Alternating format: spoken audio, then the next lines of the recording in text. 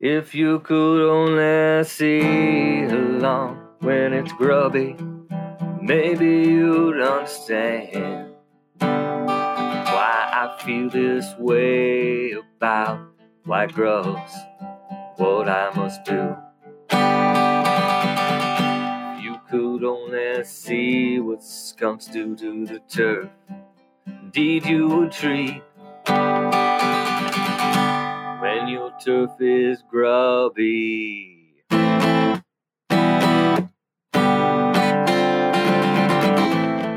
it's almost season when the beetles fly, and we got some treatments to shorten their lives. See, white grubs, what you do, you give a spray or you don't when your lawn is grubby.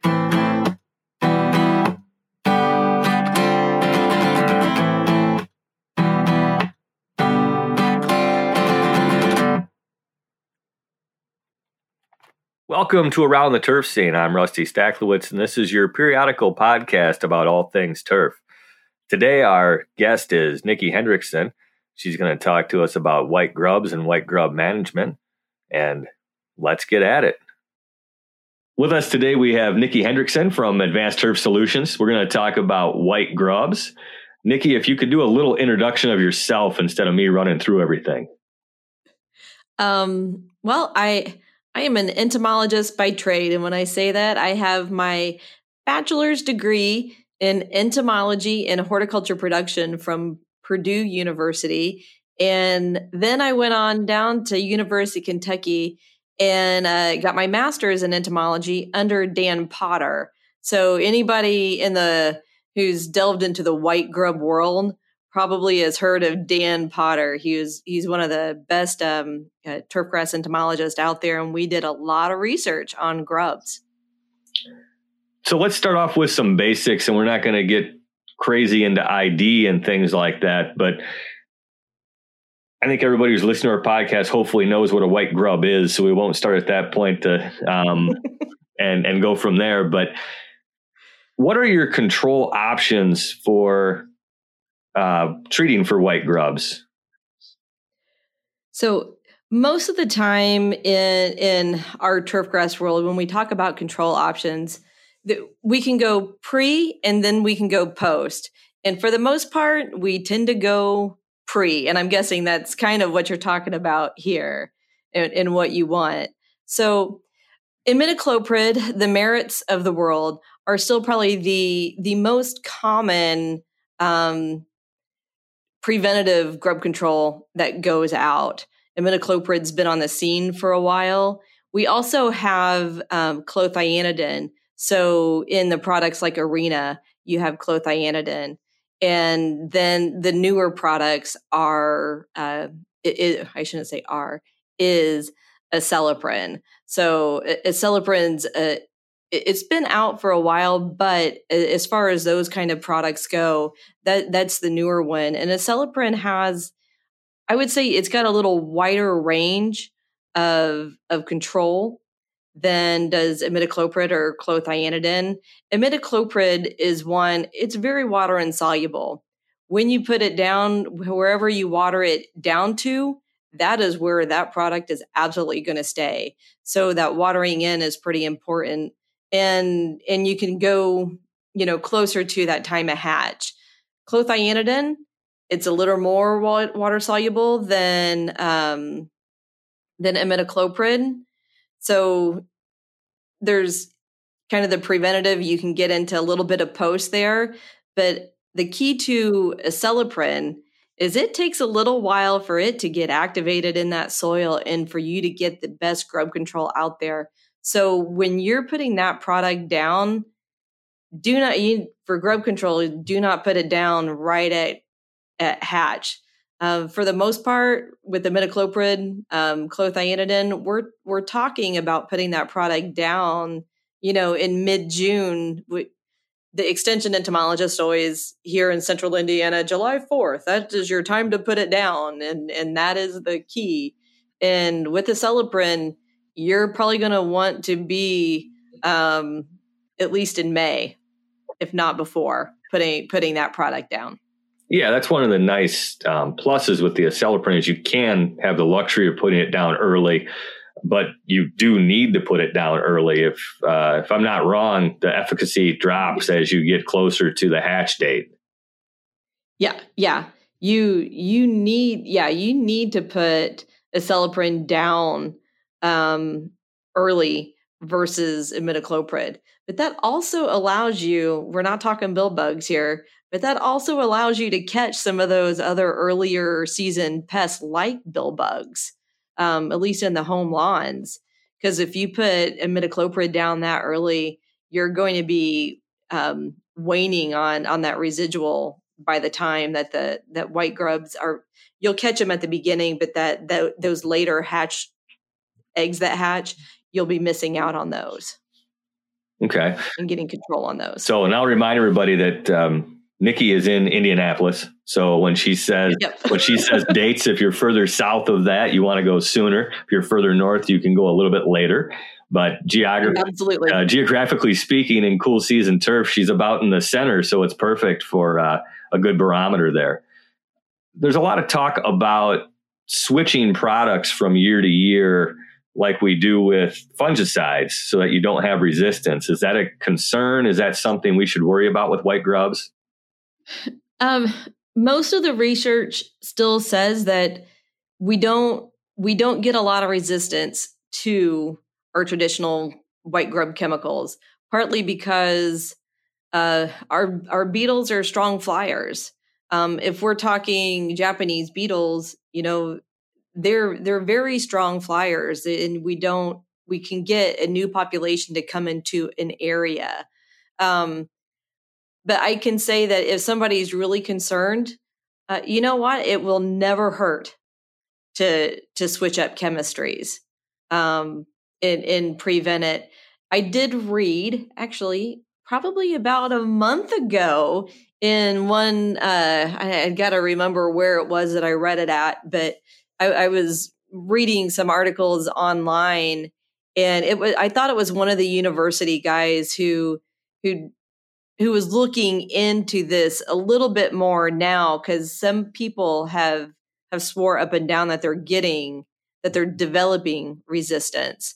But I don't know that it's scientifically proven yet that we have, and we're probably really talking imidacloprid here in those neonics, that we have resistance to neonicotinoids, but it can never hurt to change chemistries. And we remember when we say change chemistries, I don't mean going from really imidacloprid to clothianidin. I mean going from imidacloprid or clothianidin to something like Acelepryn. And I hear Bayer is coming out with a new chemistry this year that could be thrown in that mix too. Yeah, it's going to be similar timing to Acelepryn, I believe. Yes. Okay. Yeah, I think it's related. I think it's going to be in that same class of family as Acelepryn. Okay. So most of our turf managers and lawn care operators either pick a side and they treat every year or they don't treat every year. And there's a few that scout and try and make a decision based upon beetle populations and things like that. How would you base your decision on if you're going to put out a product or not? I would base my decision I wouldn't necessarily look at beetle populations, but I would probably kind of continually monitor damage from year to year and monitor my grub populations from year to year. Yes, you would think that in a year where we have more beetles and you're seeing beetles, you are probably more likely to have damage that year, and especially if you are on irrigated turf. So, those beetles emerge around here. We start emergence, like Japanese beetle emergence, coincides with linden bloom. So wherever you are, if you have lindens around you, start looking for those linden buds to swell. And that is when your adult Japanese beetles are going to emerge. Your Mass Schaefers of the world, which there is a northern Mass Schaefer, there's a southern Mass Schaefer. The timing is about the same, but they can be a little earlier. And then I know when we get up into northern Indiana, there's some, like the European Schaefer is hitting up there. I think the Asiatic garden beetle is hitting up there. And then we do have those other, I'm going to call them the weird grubs. So our green June beetles, which aren't really truly feeding on the roots. And then we have our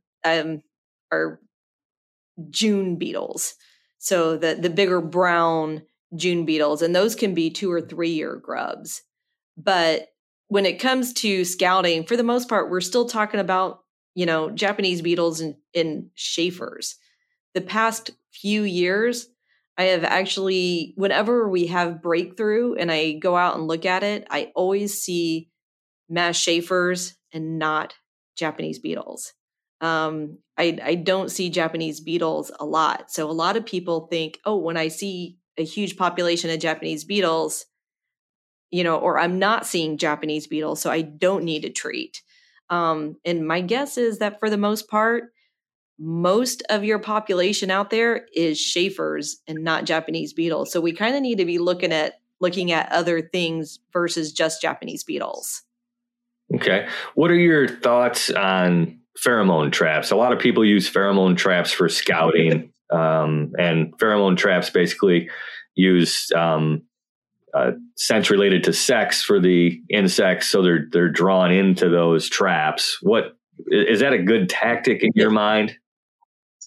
Not really. So back when I was in Potter's lab, we used a lot of traps, and for the most part, when you buy those, bag of bugs, and they come with either the pheromone lures. So pheromone lures, you are primarily only collecting males. You're only collecting males, and then there are the floral lures, and the floral lures were pretty potent. We would put them out, and like on the research farm, there was this one spot where we would hang them in some hackberries. And if anybody knows, Japanese beetles, they'll feed on just about anything, but hackberry is not one of their favorite trees. And we actually got to the point where we had that tree almost 1/3 defoliated because so many were flying in from all over. They were just so attracted to it. When you use either the pheromone lures or the floral lures, you will bring them in from all over, and it will actually look like you have a lot more than you probably do if you're basing it off of that. Okay. So I say no. Excellent. So we've talked about preventative control with those 3 different products. If you miss that window, or you somehow have breakthrough, what are your choices for a curative control if you're getting some white grub damage? Good question. The most popular one that's going out is still probably Dialox. Dialox is a product that it'll give you really quick knockdown, very short residual. Dialox in general, that efficacy as far as what percentage of population that you're going to control is really probably only a 70% population, but it tends to be enough to knock down that damage. I have seen it applied where, you go back out and you struggle to find a live grub out there. But through the research, since I worked for Bayer for quite a few years and seeing a lot of that research, it really was only about a 70% effective product. Your other options, most people think of clothianidin and imidacloprid as being only preventative products. Back in the day, Bayer had research showing that, you could actually get 80% control putting imidacloprid out in mid-August. August to early September, you could actually get 80% control. it just takes a while. You're going to be out there for a week before you kind of get that population knocked down. If you have animals digging, that's not a good thing. You want immediate knockdown, and that's where the Dialox can really help. Then there's clothianidin, which will also you can use it curative, and speed-wise, it's kind of in between imidacloprid and Dialox. So just kind of depending on when you're seeing that breakthrough and how fast, do you have animals digging? Because if I had animals digging out there, I'm using Dialox. 7 is also an option. 7, carbaryl. I don't know that many people who truly use it, but it can be a spot application. 7 on that label, you cannot broadcast spray 7, but you could go in and treat some hot spots to get a fairly quick knockdown too. Okay.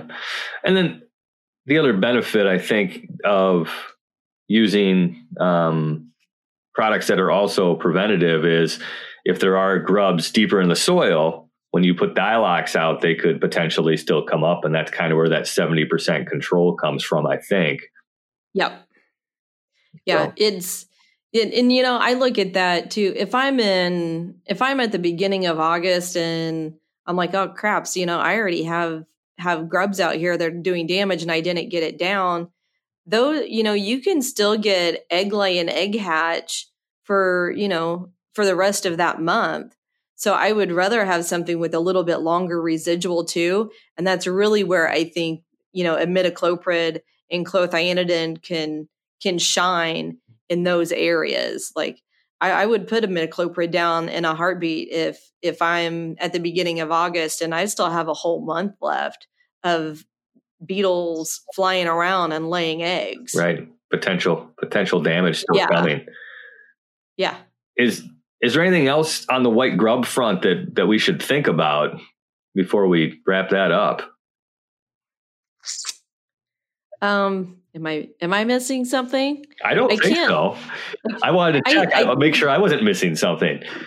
Yeah, I can't think of anything. Like every now and then you'll get a call where you've got some of those bigger grubs and products aren't working quite as well. And I think a lot of people with imidacloprid want to go towards that lower rate too. The lower rate on imidacloprid works really good on Japanese beetles, but you need to go a higher rate to get really good control of those Schaefers. And when you're talking about those 2 or 3 year grubs, you might have a third instar grub out there that's doing damage. If you've got, I always say they're the Phylophaga species. That's the genus Phylophaga. There's several of those June beetles out there. And if this is your first time applying and you've got those bigger grubs out there, you're going to need to go either at a higher rate, or that might be an area where, you might have to go Dialox on those. Because technically, if it's a 3rd year grub or a 2nd year grub, you're really doing a curative and not a preventative. So something to think about when you're looking at breakthrough. Look at your rates, look at the amount of water going down with those products.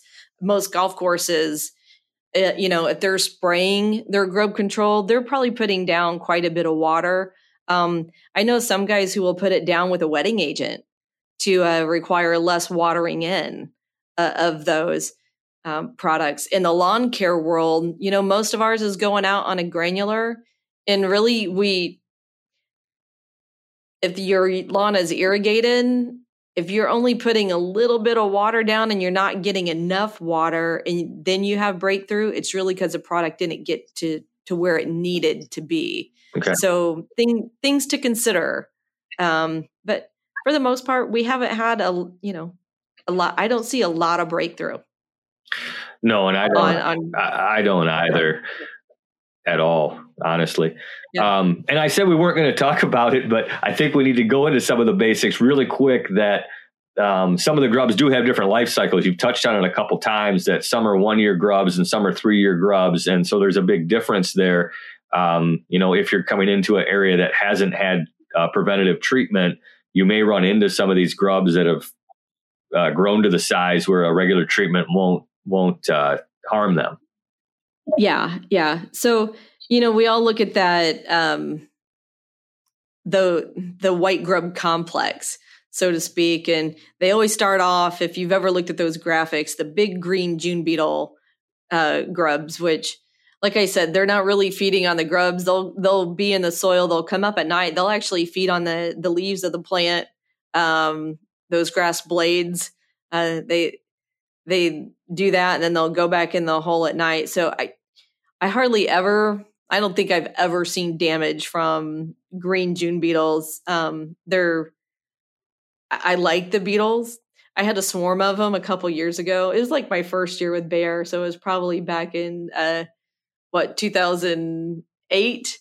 And I was sitting in my home office, and I just hear this thump, thump, thump on the side of my house. I'm like, what's going on? I look out, and there's just like hundreds upon hundreds of green June beetles flying around my tree. And I was so excited. I'm like out there with my net. I'm going to catch these things, putting them in a killing jar. 4-Hers all over had green June beetles that year in their collection because I had them. But I've never really seen them do a lot of damage. The bigger ones are those mass Schaefers. And I've only had calls on twice on the Phylophaga species. And those were really when, for some reason, the golf course, they were always on a golf course, never had them as an issue in a home lawn. But a couple areas on a couple golf courses twice where guys hadn't treated for a couple years. And then all of a sudden, because they haven't had issues, then all of a sudden they've got an issue. And the issue was the bigger, that 3rd year Phylophaga grub. And they had an issue getting control of. And it's not that the damage with them is never quite as widespread, but because of the size of that grub, you'll see, a little, that one grub it's feeding on quite a few more roots and can cause, more damage. You don't need quite that count that you do with Japanese beetles. I also had 1 year, I think it was at Audubon Country Club down in Kentucky when John Ballard was there. He actually called. He's like, Nikki, I came out this morning. I've got all these dead grubs on top of my green. He's like, I don't even know what caused it. He's like, there was a spray. I think there might have been a spray the last week or something. But what I think they were green June beetle grubs or something that came out to feed and then got caught with a late frost or something. Or they basically got kind of too cold and died. It was really a weird situation, but they were bigger white grubs. Okay. I didn't actually see them. You heard the story. I wasn't down there. Yeah. Thank you for listening to Around the Turf Scene, your periodical podcast about turfgrass management. Around the Turf Scene is a production of Xylem Marketing. I'm your host, Rusty Stacklitz. I hope to see you again soon.